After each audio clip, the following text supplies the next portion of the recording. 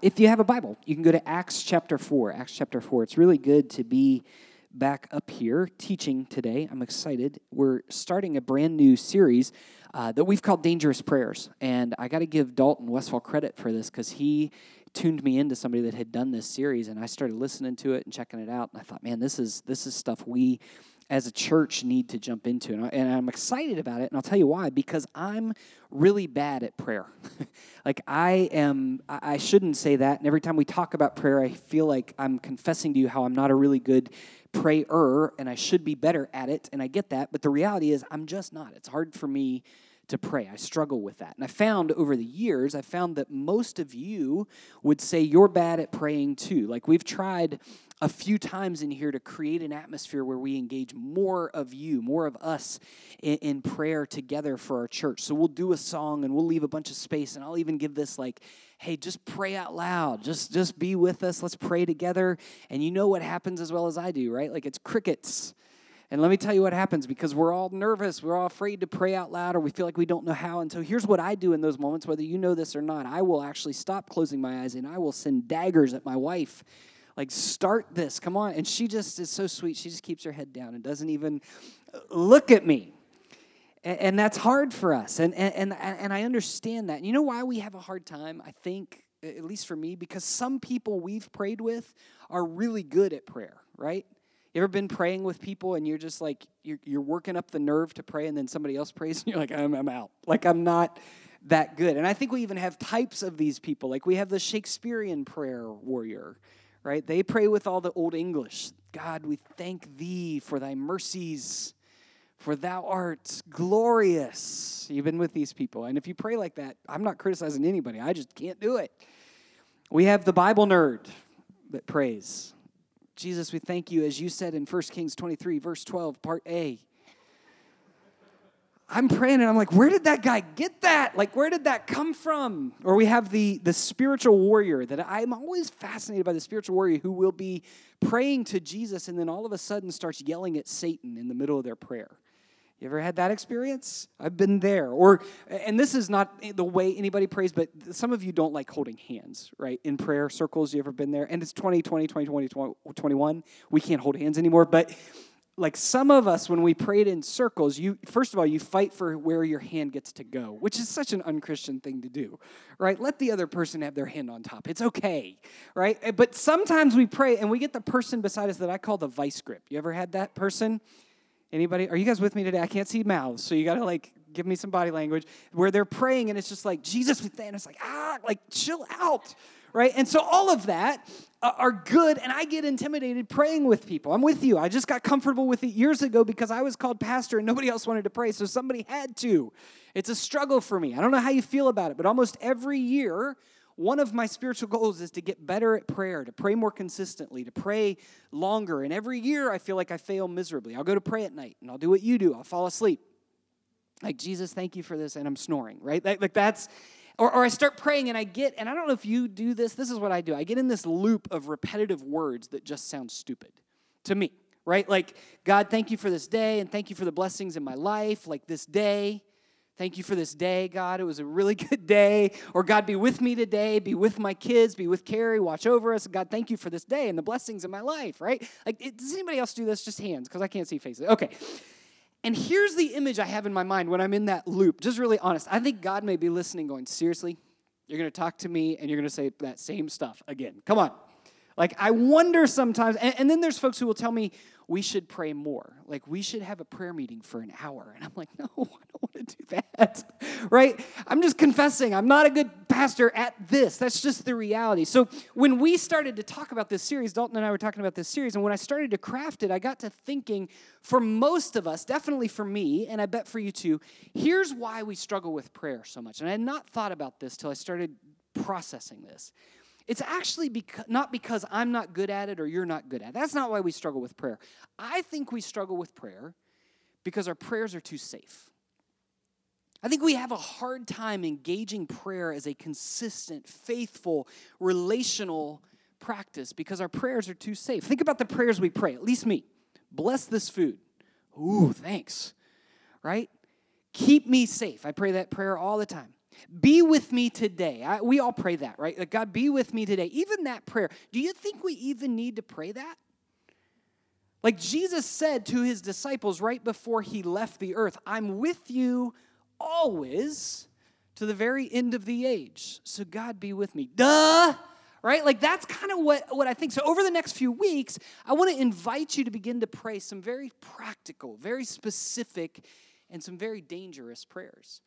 I want to encourage you, challenge you, give you specific ways to begin to pray these dangerous prayers. And here's why I think. This is the thing I want you to grab onto.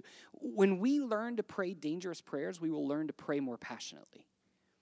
When we learn to pray prayers like the ones we're going to cover the next few weeks, we will learn to pray more passionately. When we start to jump into these dangerous prayers and make them a normal part of who we are, things will shift. Certain pieces of us will shake loose. We'll start to engage God more in prayer because we will need to, because these aren't safe prayers. They'll put us in uncomfortable situations and call us to action for God's kingdom. So let's jump into this. Acts 4 is where we're going to be today, and we're going to look at the first of these dangerous prayers, and it comes from this portion of Scripture where the disciples find themselves in a dangerous situation.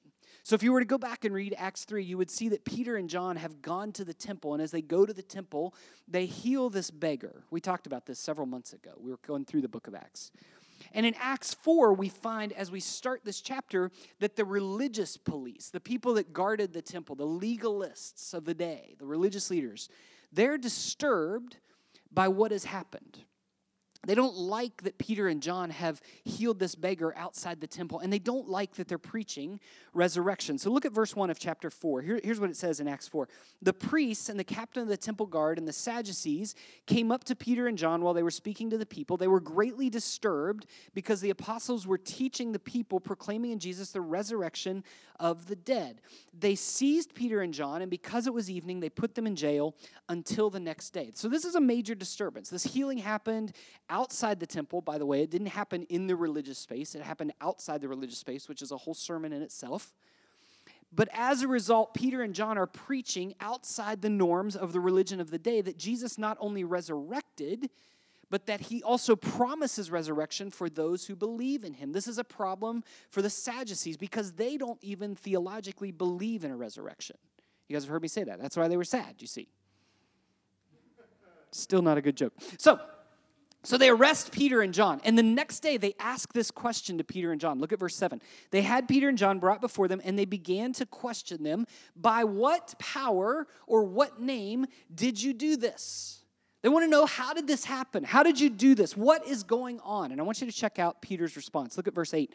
Then Peter, and underline, circle, highlight this, filled with the Holy Spirit, said to them, rulers and elders of the people. Now go down to verse 10 and look what he says. Know this, you and all the people of Israel, it is by the name of Jesus Christ of Nazareth, whom you crucified, but whom God raised from the dead, that this man stands before you healed. Now I love this. I love the message that Peter gives, but I also love what is happening in Peter right here, because Peter is so bold in this moment, right? Like, this is Peter, who just a few chapters earlier in the book of Luke was hiding out while Jesus is being led to the cross. Jesus is being arrested, and Peter is failing him. He's standing in the shadows, swearing and lying to a child about how he doesn't even know Jesus, and now he's confronting, in the name of Jesus, the same people who arrested and crucified Jesus, telling them that they're wrong. It's so awesome to see his boldness here. Like, don't you love when people you didn't expect to do it finally stand up for something? I love that moment, right? I love in the movies where the nerdy kid finally decks the bully. Like, yes, that's a great moment. It's boldness that Peter's jumping into right here. So here's my question. Before I give you the first of our bold prayers, our dangerous prayers, I have a question for you. And I want you to think about this. I want you to answer this for yourselves. How amazed are people by your boldness for your faith? Like, if you were to rank this from a 1 to 10 scale, how amazed are the people around you for your boldness? I'm not that bold. I know people who are. I know people who amaze me with their boldness. I worked with a pastor in Michigan. He was retiree age, but he was still pastoring, shepherding people. And this guy would pull into a gas station, and while he was getting gas, he would strike up a conversation with someone. But it wasn't like, hey, how you doing? Nice weather. Michigan didn't have nice weather. But it was like, hey, how you doing? Do you know Jesus as your Savior? Like, he was that bold. And this is what I feel. I would ask that question, and they'd be like, just go away, right? This guy would lead people to Christ in the gas station parking lot. That's how bold he was. What is it for you? How amazed are people by your boldness? Think about the people that you know that are really bold in their faith. They'll talk to anyone. They'll strike up any conversation. And maybe you aren't like that. Maybe you are. Maybe you would say, I'm a 6. That's where I fall. And maybe you're just being kind and you ought to bump yourself up. Maybe you're like, I'm a 1. Like, I don't know how to do this. I'm not bold at all. But the boldness of Peter and John in this moment affects these religious leaders. It impacts them. Watch their response. Look at verse 13. When they saw the courage of Peter and John and realized, now pay attention here, realized that they were unschooled, ordinary men, they were astonished, and they took note that these men had been with Jesus. This is so good, right? Like, check this out. The religious authorities see the courage of Peter and John, and we are told that they realized they were first unschooled. They didn't have credentials. They didn't have the degrees. They didn't have the experience, the resume. They were unschooled, ordinary. Now, let me tell you what ordinary is in the Greek. It's the word idiotes. I can't make that up. Like, they were ordinary idiots. I love it. How many of you feel like you're an ordinary idiot? Don't raise your hand. They were unschooled, ordinary. The word literally means ignorant or idiotic, but, check out the but they had been with Jesus. Unlikely, but they had been with Jesus. I want you to think about this, because the first dangerous prayer we need to pray is the same prayer the disciples pray in this moment. After they're released from this trial, they know they're still under threat. The religious police aren't done with them. They tell them, don't preach resurrection anymore. And the disciples know, we have to preach resurrection. We can't not do this. And they know the conflict is coming. So they gather with the church and they pray this. Look down at verse 29. Here's what their prayer is. Here's the dangerous prayer. Now, Lord, consider their threats and enable your servants to speak your word with great boldness. Stretch out your hand to heal and perform signs and wonders through the name of your holy servant, Jesus. So it's so clear. Friends, the first dangerous prayer that we have to start to pray is make me bold. Make me bold. That's the prayer we've got to start to pray. God, make me bold. This is the prayer the disciples pray in this moment. Make me bold. In the face of threats, make me bold. God, help us speak your word with great boldness. Let's go back to my question. How amazed are people by your boldness? Maybe you haven't prayed this prayer enough to live into it yet. I haven't. I hadn't really thought about this prayer, so I started thinking about this series and praying this prayer this week. See, this is so important because Peter and John were just like us. And guys, this is the beauty of Scripture. The Scripture is not filled with seminary graduates. It's not filled with long lists of resumes. It's filled with the unschooled, ordinary idiots like you and me. That's what Scripture is filled with. You show up to church. Here's what I know. You show up to church and you say, I don't know how to pray. I can't pray out loud. I can't get up and pray in front of people or read a scripture. It's too much. I can't talk out loud in a Bible study, or I can't join a house church. I don't know enough. Well, guess what? You're in the same company as the people that made it into the Scriptural Hall of Fame. They didn't know either. They were unschooled. They were idiotes. Just write that on your name tag every week. They were idiotes. I ask people to think about sharing a testimony. Oh, I don't know. That's not me. I'm too nervous. I don't have a story. It wasn't Peter and John either. They were unschooled and ordinary, but they had been with Jesus. They had been with Jesus. This week, I did some long-range planning. About every year, I try to sit down and do a couple things personally. I have about 10 leadership questions that every year I try to sit down for a half a day or a day and just journal answers to these questions. Here's where I am. Here's where I'm heading. Here's what I think God's doing in my life. And I just start answering as honestly as I can. That's how I jump into looking at where I am and where I'm headed. Some honest self-assessment. And then the second thing is from all that, and I know this is nerdy, but I work on a personal development plan. Basically, a document that walks through 4 areas of leadership and helps me nail down where do I want to focus this year. So as I was working on this, I wrote down 3 dreams I have for us as a church this year. Now, if you're online, listen to this because you need to pay attention. In person, I want you to hear this. This is where my heartbeat, my passion as the pastor of this church has taken me this year. 1, I want to help people find ways out of their loneliness and fear that, by the way, grew volcanic in 2020. I want to help people find ways out of their loneliness and fear with the hope of Jesus and the life of the faith community, whatever that looks like for us as a church this year. That's the first thing. 2, I want to see, now this is just what I feel like God's saying to me. I want to see a community of missional, living the mission of Jesus, Jesus-following young people begin to form and be transformed by the kingdom of God. I'm tired of asking teenagers, how's life? And they go, meh. I'm really tired of meeting adults that say that too, but that's what I feel like God is saying. Just pour as much as you can. You're in the realm of middle school, do that some. Whatever you can do, help the youth ministry, help Kidstown, whatever we can do. I think our Kidstown team is doing an incredible job in challenging circumstances to impact kids, and I want to help us see a movement of young people who say, I want to follow Jesus and be transformed by him. Here's the third thing. This is where this is going to mess you up a little bit, okay? I want to unleash the people of New Community to be brave and see God meet them in risk for his mission and kingdom. See, I want to call you out of the loneliness and fear. I want to help you find your way out of the loneliness and fear. And then I want to unleash you to be brave and see God meet you when you take risks for the kingdom. And that means something for you all. And you need to get this because you may want to rethink where you go to church. This year, I want to push you towards bravery and boldness. And for Peter and John, that came from being with Jesus. So here's my New Year's resolution as your pastor. Ready? If you say no to doing something that discomforts you from Jesus, I'm not going to let you off the hook. Here's what I'm going to say. Oh, okay, you haven't been with Jesus this week. I get it. Go home and spend some time with him. And then come back and let's be bold. Because they were bold. Do you get this? Don't feel this as a guilt trip. Feel this as what Jesus calls us to. They were bold not because they felt confident. Well, thank you for asking me to share a testimony. I've been waiting.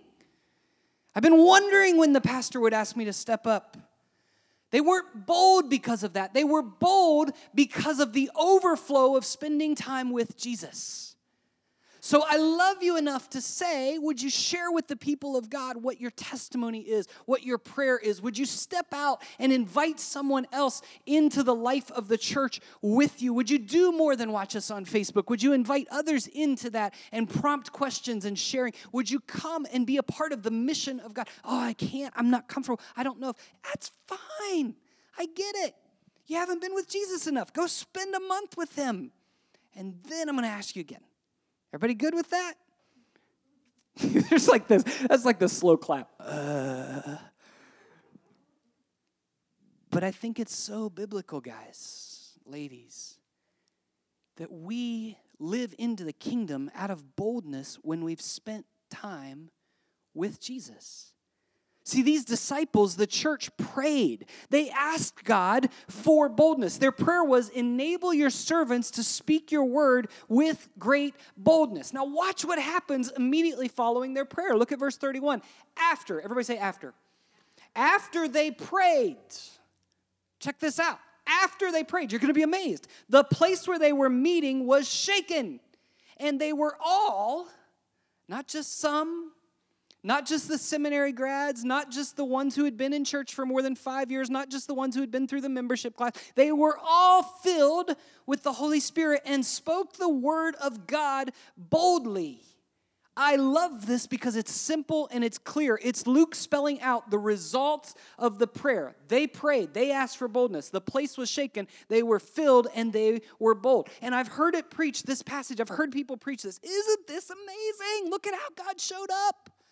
No, it's not amazing. God answered what they prayed for. God met their needs. Why are we surprised? They asked to be bold, and he made them bold. Why are we surprised? Because, let me tell you the truth, this is me. I'm not putting this on you. You may need to wrestle with this, but this is what I've been wrestling with this week. Because we don't often believe God still answers prayers. We pray like we want him to, but we don't actually believe he will. That's the reality. Would you pray? Would you have the courage to pray dangerously? Make me bold. Look at what Peter and John didn't do, okay? They didn't go read a self-help book. How do we get more courageous in our faith? They didn't surf Amazon, right? They didn't work on their confidence. Hey, let's do a role play here. You be the Sadducee, right? They didn't go to 6 hours of training to get certified in faith boldness. Am I preaching yet? They didn't put headphones in and go, I just need my songs. My songs will get me all ready to be bold. They prayed for boldness and God answered. Friends, what if we prayed this as a church? What if we prayed this as believers? What would change? What if God answers? What if you took the people that you know follow Christ in your workplace and say, hey, once a week we're going to meet and all we're going to say is, God, help us be bold in this place? What if that became normal? And it's a dangerous prayer. Now, let me tell you why it's a dangerous prayer. You got to know a couple things about boldness. This is where I'm going to land today. I want you to know a couple things about boldness. First, boldness comes in ordinary contexts. I think we've misunderstood this in recent years. We look at versions of Christianity that we see in the world, and we might think for a moment that those versions of Christianity, wherever they fall, theologically, spiritually, politically, emotionally, wherever they fall, that those versions we perceive that are out there equate to boldness. You know, look how bold they are standing up for what they believe. And maybe we could say that. But more often than not, what we consider to be boldness is actually better described as arrogance. I don't think boldness equates to arrogance. Boldness comes in ordinary contexts. Notice that Peter and John were not looking for a religious fight. They didn't go to the temple going, hey, let's see how we can stand up to the Sadducees and tick them off. They didn't do that. They were going to the temple because it was what they did regularly. They were going to worship because it was where they went daily. They went there, Acts 3:1 says, they were going up to the temple at the time of prayer. At the ordinary time of prayer, at 3 p.m. That was their regular practice. They healed the man miraculously out of the context of their habits. They were bold because they were given the opportunity. It wasn't a strategy to be loud, to create an advocacy campaign for resurrection, or to cause a scene with some kind of flash mob or viral video. For you to be bold, it doesn't mean you have to reorient everything in your life in new directions and with new strategies. For you to be bold, it simply means you have to be faithful in the everyday opportunities you have. Here's the second thing about boldness. Boldness is going to trigger spiritual opposition. I'm just going to tell you this. Some of you don't want to talk about spiritual world, spiritual realms. It makes you uncomfortable. You don't know what to do with it. You need to know this. When you start praying, this is why it's dangerous. When you start praying for God to make you bold, it will trigger spiritual opposition. In the next chapter, in Acts 5, the disciples are back at it. They're healing. They're meeting together in public places. They're doing the work of mission boldly, and more conflict comes. Look at verse 17 of chapter 5. Then the high priest and all his associates, who were members of, guess who? The party of the Sadducees, were filled with jealousy. They arrested the apostles, put them in the public jail. Can I tell you the dangerous part of praying for boldness? It may make you nervous. It will trigger spiritual opposition in your life. It's absolutely true. If you start asking God to make you bold and you start living faithfully and boldly in your everyday context, you're going to sense more spiritual warfare than you ever have before. Ephesians 6 makes this so clear. Verse 11 of Ephesians 6, you don't have to turn there, I'll put it on the screen. It says, put on the full armor of God so that you can take your stand against the devil's schemes. For our struggle, listen, you know who the our is in this? Followers of Jesus Christ. If you're not a follower of Jesus Christ, you're off the hook here. But our struggle is not against flesh and blood, but it's against the rulers, against the authorities, against the powers of this dark world, and against the spiritual forces of evil in the heavenly realms. Let me tell you, I have a theory, and Carrie and I have talked about this, but I can't prove this, but I think if I were to look back at all the times I've preached throughout my life, all the youth group meetings, all the Sunday mornings, which is, at this point, it's thousands. I feel myself getting old, and it literally is thousands of times I've gotten up and shared the Word of God. Every time I've done that, there's been preparation, right? There's been the day before, the week before, leading up to that, wrestling with the Word of God, going, what do I need to say here? What does this look like? But I think that my theory is, if I were to look back at those times, I have a hypothesis that the vast majority of the fights that I've had with my wife have come on the night or the day before I was scheduled to preach or teach. That's my theory. We've talked about that, right? Now listen, I believe the majority of that is my fault. I'm going to own that. But I also believe those conflicts are deeply related to what Ephesians calls the devil's schemes. Seriously. Do you know how hard it is to write a gospel message when things aren't right with your wife? It's not good, not easy. Why wouldn't Satan, why would he not use my stupidity, my anger to either dismantle my family peace or dismantle my ability to teach the gospel that's going to tell more people about the good news of the hope of Jesus for their lives? See, if you start praying for boldness, you're going to inevitably face spiritual opposition. I'm telling you this. You need to know it. When you pray for boldness, you say, well, I'm going to pray for boldness. I'm going to invite these friends to church because that's what God's telling me to do. You will face opposition. The opposition will come in your nerves. It'll come in their acceptance. They'll have their schedule will get incredibly busy all of a sudden. You ever invited somebody to come to church? Oh, I just got so much going on in my life. And here it is. Their schedule, your schedule. But in that opposition, you keep praying. See, praying for boldness will put you in situations that actually require boldness. And then when you're in situations that require boldness, you'll be praying more than you ever have against the opposition that will come. Can I just tell you, if your epitome of your prayer, my epitome of my prayer is, God, would you be with me today? Why does Satan even give a crap about us? Why bother with me? Oh, he's just praying for safety today. Okay, I'll leave him alone. Right? But if we start praying, God, make me bold, then we start living into the kingdom. Here's the last thing we have to know about boldness. This is the good news. This is the good news. Boldness will often, so often, and I've seen this, I've lived this, boldness will often release God's miracles in your life. It opens the door for the kingdom of God to be experienced, to be felt, to be seen. Look at verse 19 of chapter 5. But during the night, an angel of the Lord opened the doors of the jail and brought them out. Go stand in the temple courts, he said, and tell the people all about this new life. You know what I wish that verse said? The angel of the Lord opened the jail and said, hey, go relax for a week. Take a sabbatical. You guys have worked hard. You were faithful. I don't want the angel of the Lord to say, hey, I know you faced all this opposition when you were preaching about this stuff, so you got put in jail, so I'm going to help you out. But when I help you out, I want you to go back and do the same thing that got you back here. No thanks, right? Just be with me today, okay? Let's go back to that prayer. So they're arrested. Their boldness results in opposition, but God shows up miraculously in the middle of it. Do you know why so many of us, especially in the U.S., I think, don't see miracles happening today? Because we aren't bold.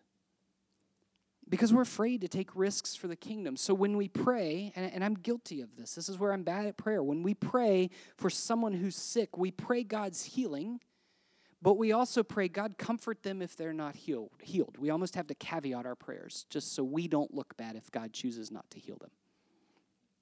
When we pray for someone who's not walking with Jesus, we pray, God, would you draw them closer that they might know you? Instead of praying, God, fight the battle that will capture their hearts. Friends, do you get on your knees and say, God, my friend doesn't know you, doesn't know the hope of Jesus. Would you intervene? Would you just refute all the powers that are coming against them to keep them from knowing you? Or do we just pray that safe? God, draw them to yourself. Help them at some point to come to you. See, Ephesians 6 says we're in a war. Man, we get fired up about a lot of other stuff, don't we? Someone that's addicted, we pray, God, would you heal?